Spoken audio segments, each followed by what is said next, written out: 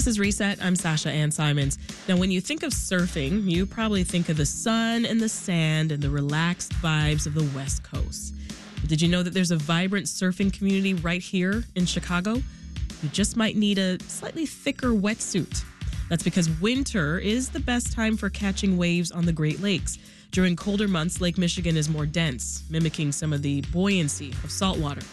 And winter storms churn up the lake, creating swells of rideable waves. But surfing the lake in winter comes with some serious challenges like navigating pollution and ice chunks, and also protecting yourself against frostbite and hypothermia.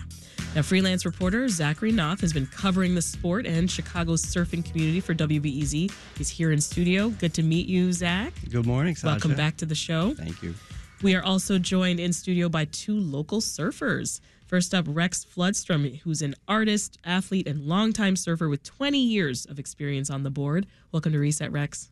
Hi, welcome. Thank you.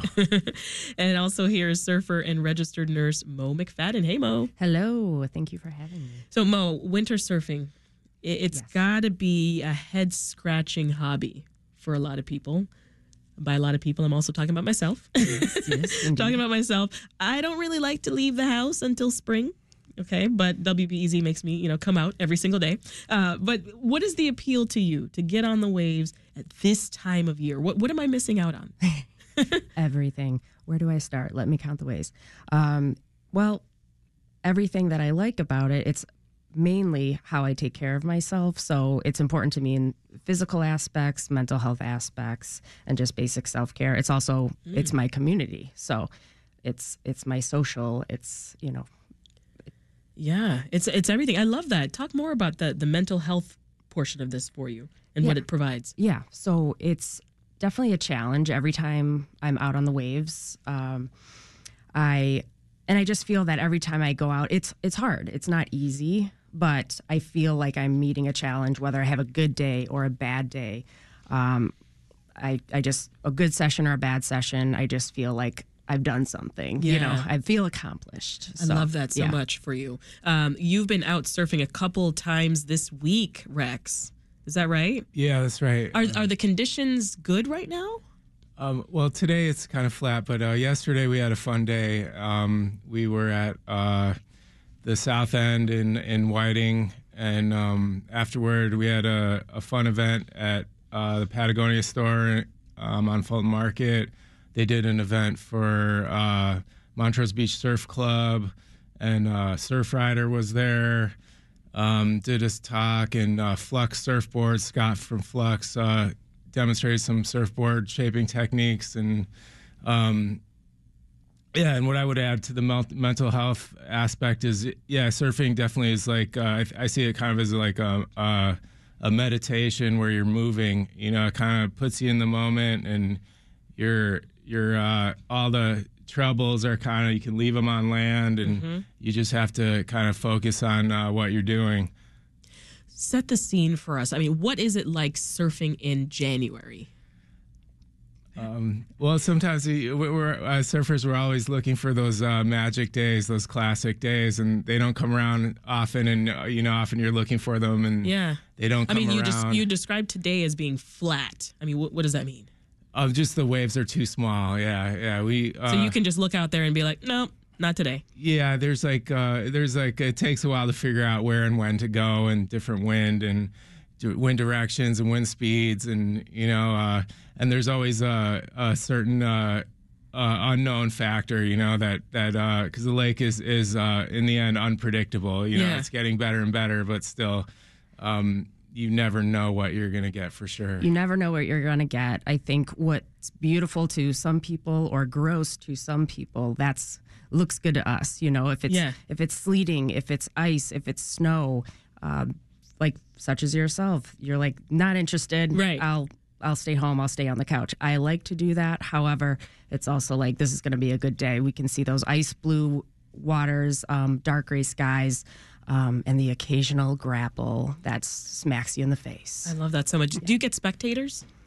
Occasionally, depending on the location, but we definitely do get spectators. What about you, Rex? Yeah, we get some, and then I feel like it's nice. We sometimes get photographers as well, so we get some photos. I feel like We even get more photos than some other places where there's a lot more surfing, just because it's more like mundane there, where it's like kind of a special event here when we get good waves, so. Or people calling the cops because they think we're drowning or out there. Oh, my goodness. Not supposed to be there, clearly. They're like, why are they out there? They're concerned for your safety. They're concerned for our safety. Yeah. Yes, rightfully so. Being good neighbors. Yes, thank you. Let's bring you in here, Zach. I mean, the part of your reporting that shocked me the most is where you said, this is the best time to experience that feeling, right, here on the Third Coast. The colder months. Why? Why is that? Well, you get more intense storms, and just like Mo was saying, the worse the weather is, the better the surfing is. So you get that wind that blows from the north, and there's 320 miles from the top of Lake Michigan down to the southern tip. So that is more like an ocean tide, where it's got plenty of time to build up waves 5 or 6 feet, or 8 or 10, or maybe even bigger than that, right? Did you get a board out too and I did surf as you were reporting? No, I did talk to the Third Coast Surf Shop, Ryan Gerard over there, about giving me some lessons, but maybe in the summer. Maybe in the summer. When exactly is Chicago's surfing season? Well, I defer to them, but when do you think it starts, guys? Year round, all the time, whenever we can. It get never stops. Never stops. Yeah, it tends to start building after Labor Day, though. After kind of the summer season's over, get those first crisp fall days. Sometimes are the best days as well. Yeah, is that when you're out there the most? Fall and winter. Yeah, you have more frequent waves, but yes. What does a milder winter mean for surfing on the Great Lakes, Mo? I would say right now we're seeing a milder winter already with air temps, water temps. They're elevated, lack of ice coverage as well. So not as cold. Yeah. Well, something else I learned from Zach's story, that one of the coldest parts of this is after surfing. This is when you're trying to get out of your skin tight wetsuit. Oh, yeah. And back into warm, dry clothes. I mean, is that the worst part, Rex? You can get cold very quickly when you're wet and exposed to the air, so you try to make it a quick change. Some of the guys have vans or try to do it in their car, and but yeah, I just try to make it work. Yeah. Any tips or tricks, Mo, for warming up afterwards? Oh my gosh. Yeah, try to just rip it off like a Band-Aid, but it's a process, and then you just feel like I've done it. Like it's almost more of a workout getting the wetsuit off than actually surfing sometimes. Yeah. Oh my goodness. So tips, just normal after workout tips. Hydrate yourself, have a good meal, hot shower. And if you're me, I had to cut my hair because I had long hair. It kept getting it stuck in my wetsuit, so it's like we just want to minimize the restrictions here. Oh, I see. Yeah. Did you see some of this play out, Zach, when you were doing your reporting? Yes, there's the photo on the website with the gentleman taking his wetsuit off. I think sometimes they might get a little help from a friend. Yeah, for sure. Well, take us back, Mo and Rex. What drew you to this sport initially? I'll go to you first, Rex. Well, I think for me it started with skateboarding first. I was a skateboarder, and then I feel like they complement each other. They're kind of like cousins, and some of the skills translate. And then I saw surfing, and then when I was a teenager, I started going out to Southern California and Los Angeles County, and I started out on a bodyboard catching waves, and that I feel like is a pretty good way to learn as a kid, because you learn how to drop in and maneuver in the waves. And then eventually I it was time to get a surfboard, and my first board was a beater from a garage sale, for like $20, and so it doesn't necessarily have to be that expensive of a sport, but there is gear you need, but it can be accessible. That's good to know that it's accessible, right? Mo, what about you? I think just basically traveling, being an active person, and I would see surfers out if I was in another state. I would visit my friends in California, and they had a board, and then they would just give me a quick pointer, and then I just went out and caught my first wave, and I'm like, this is it. I'm hooked. Here we go. Yeah. Have either of you done this outside of the country? Yes. Yes. And that's like the that's the reason for travel a lot of times. It's let's go here so we can, catch different waves in different area codes. Well, Mo's heading out to California, I think, tonight or tomorrow. Catching that flight. Nice. Oh, really? Yeah. So you're getting some of that warmth later. Yes. What was it like for you, Zach, watching this sport in action? Like, what stood out as a spectator? Well, just the strength and skill it takes to get up on a board and ride that wave. And then you add in, I'm a kayaker, and we know that when you go into cold water, you lose some of your muscle strength. You can even get disoriented. So just watching them, I was amazed at their ability to get up on that board and use their strength and swim out and keep their wits about them. As you said, they're not only might be dodging ice blocks, they might be there may be pollution in the water, and those big ice shelves that form sometimes in the winter that they have to walk through to get to the water. Yeah, I think what I'm truly scared of is the frostbite portion of this. I've been frostbitten before. It's never fun. How do you combat that? I think having appropriate equipment, coming prepared, and knowing when to call it, and just being aware of your surroundings. I always say you have to use all of your senses, and that can be exhausting in itself. But just being prepared, knowing signs of hypothermia, and then watching out for your friends, going out with somebody, and just keeping an eye on one another. Well, Mo said something key there, knowing when to call it. So, Yeah, Rex, when is it too cold? When do you say, all right, I'm sitting this one out? Usually your hands and feet, your extremities are the first thing to get very cold. So usually when they get very cold, your face is cold out there as well. But usually then, when it gets, pretty painful, it's time to go in and at least take a break. And like Mo said, you have to have the right gear. It's kind of like going outside in the winter. You have to have the right clothes. And then also just knowing how to exit the water, knowing where the exit is, and usually most surf spots it's pretty clear or not too hard to exit because the waves are pushing you in towards the beach. Oh, right. Now, you, Rex, you've actually been arrested for surfing on Lake Michigan. This was more than a decade ago, but I'm curious about what happened there and whether you would say things are different now than they were when it comes to laws. Sure. Sometimes you can shred so hard that it's a crime. Arrest this man. Yeah. But I think. So what was the crime? Were you just in the wrong place doing this? Are there parts of the lake where you can't venture out? Yeah, I would say there's it was like a little more gray area at that time for as far as access. I think all surfers should check out Surfrider and the Surfrider Foundation Chicago because is that a website that you can go to? It's like a activist group that champions environmental causes, but also access for people to get to beaches and water. But I think now there's like more awareness. So I don't think, I think it's a more chilled time now. It was a different time back then. Yeah. But you never know. Yeah. Well, Zach, what have you learned through this process? Like, why was surfing illegal before, and what's changed? Yeah, I think that, the case really started to get publicized in 2006. I think when Jack Flynn was arrested and he was put in jail in his wetsuit. And there was an outcry about that. And so surf riders and others began to lobby for surfing to be legalized. And so now it is legal at 4 beaches, including Montrose, 57th Street, Osterman. And some of those are open in the summer and some are not open in the summer, but the other 3 seasons. And then in 2009, the Park District, after this public outcry, did legalize it at those locations. They announced that it was legal.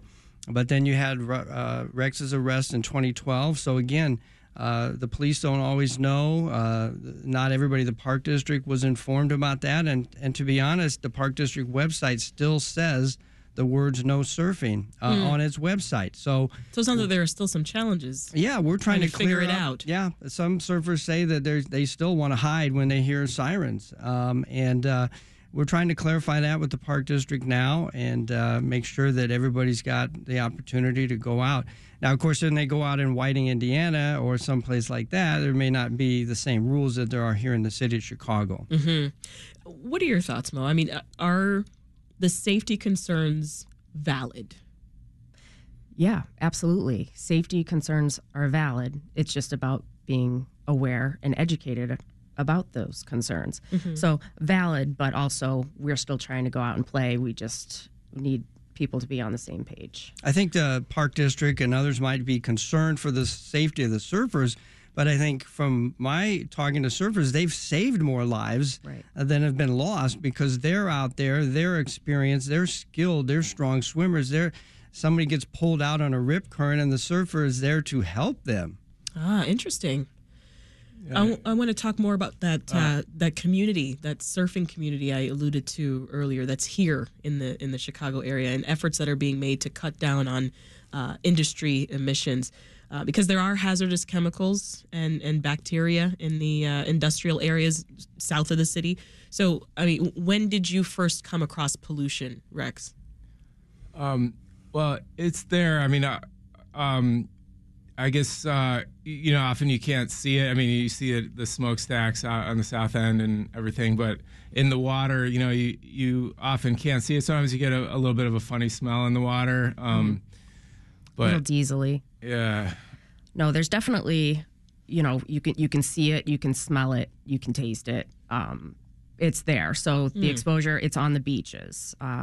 It's just pollution. So how is it affecting surfers? So it affects surfers we are swimming in this, we are surfing in these waters, we are on these beaches. So you can be affected by those toxins. You could get UTIs. You could have, I have a lovely free chemical peel every time I get out of the water because we're exposed to, it leaves me glowing, I tell you. Oh my goodness. But no, it's you're exposed to hexavalent chromium. You're exposed to, very severe chemicals that can cause bigger issues and bigger issues down the line too. So wow, what have you been able to do about it, Rex?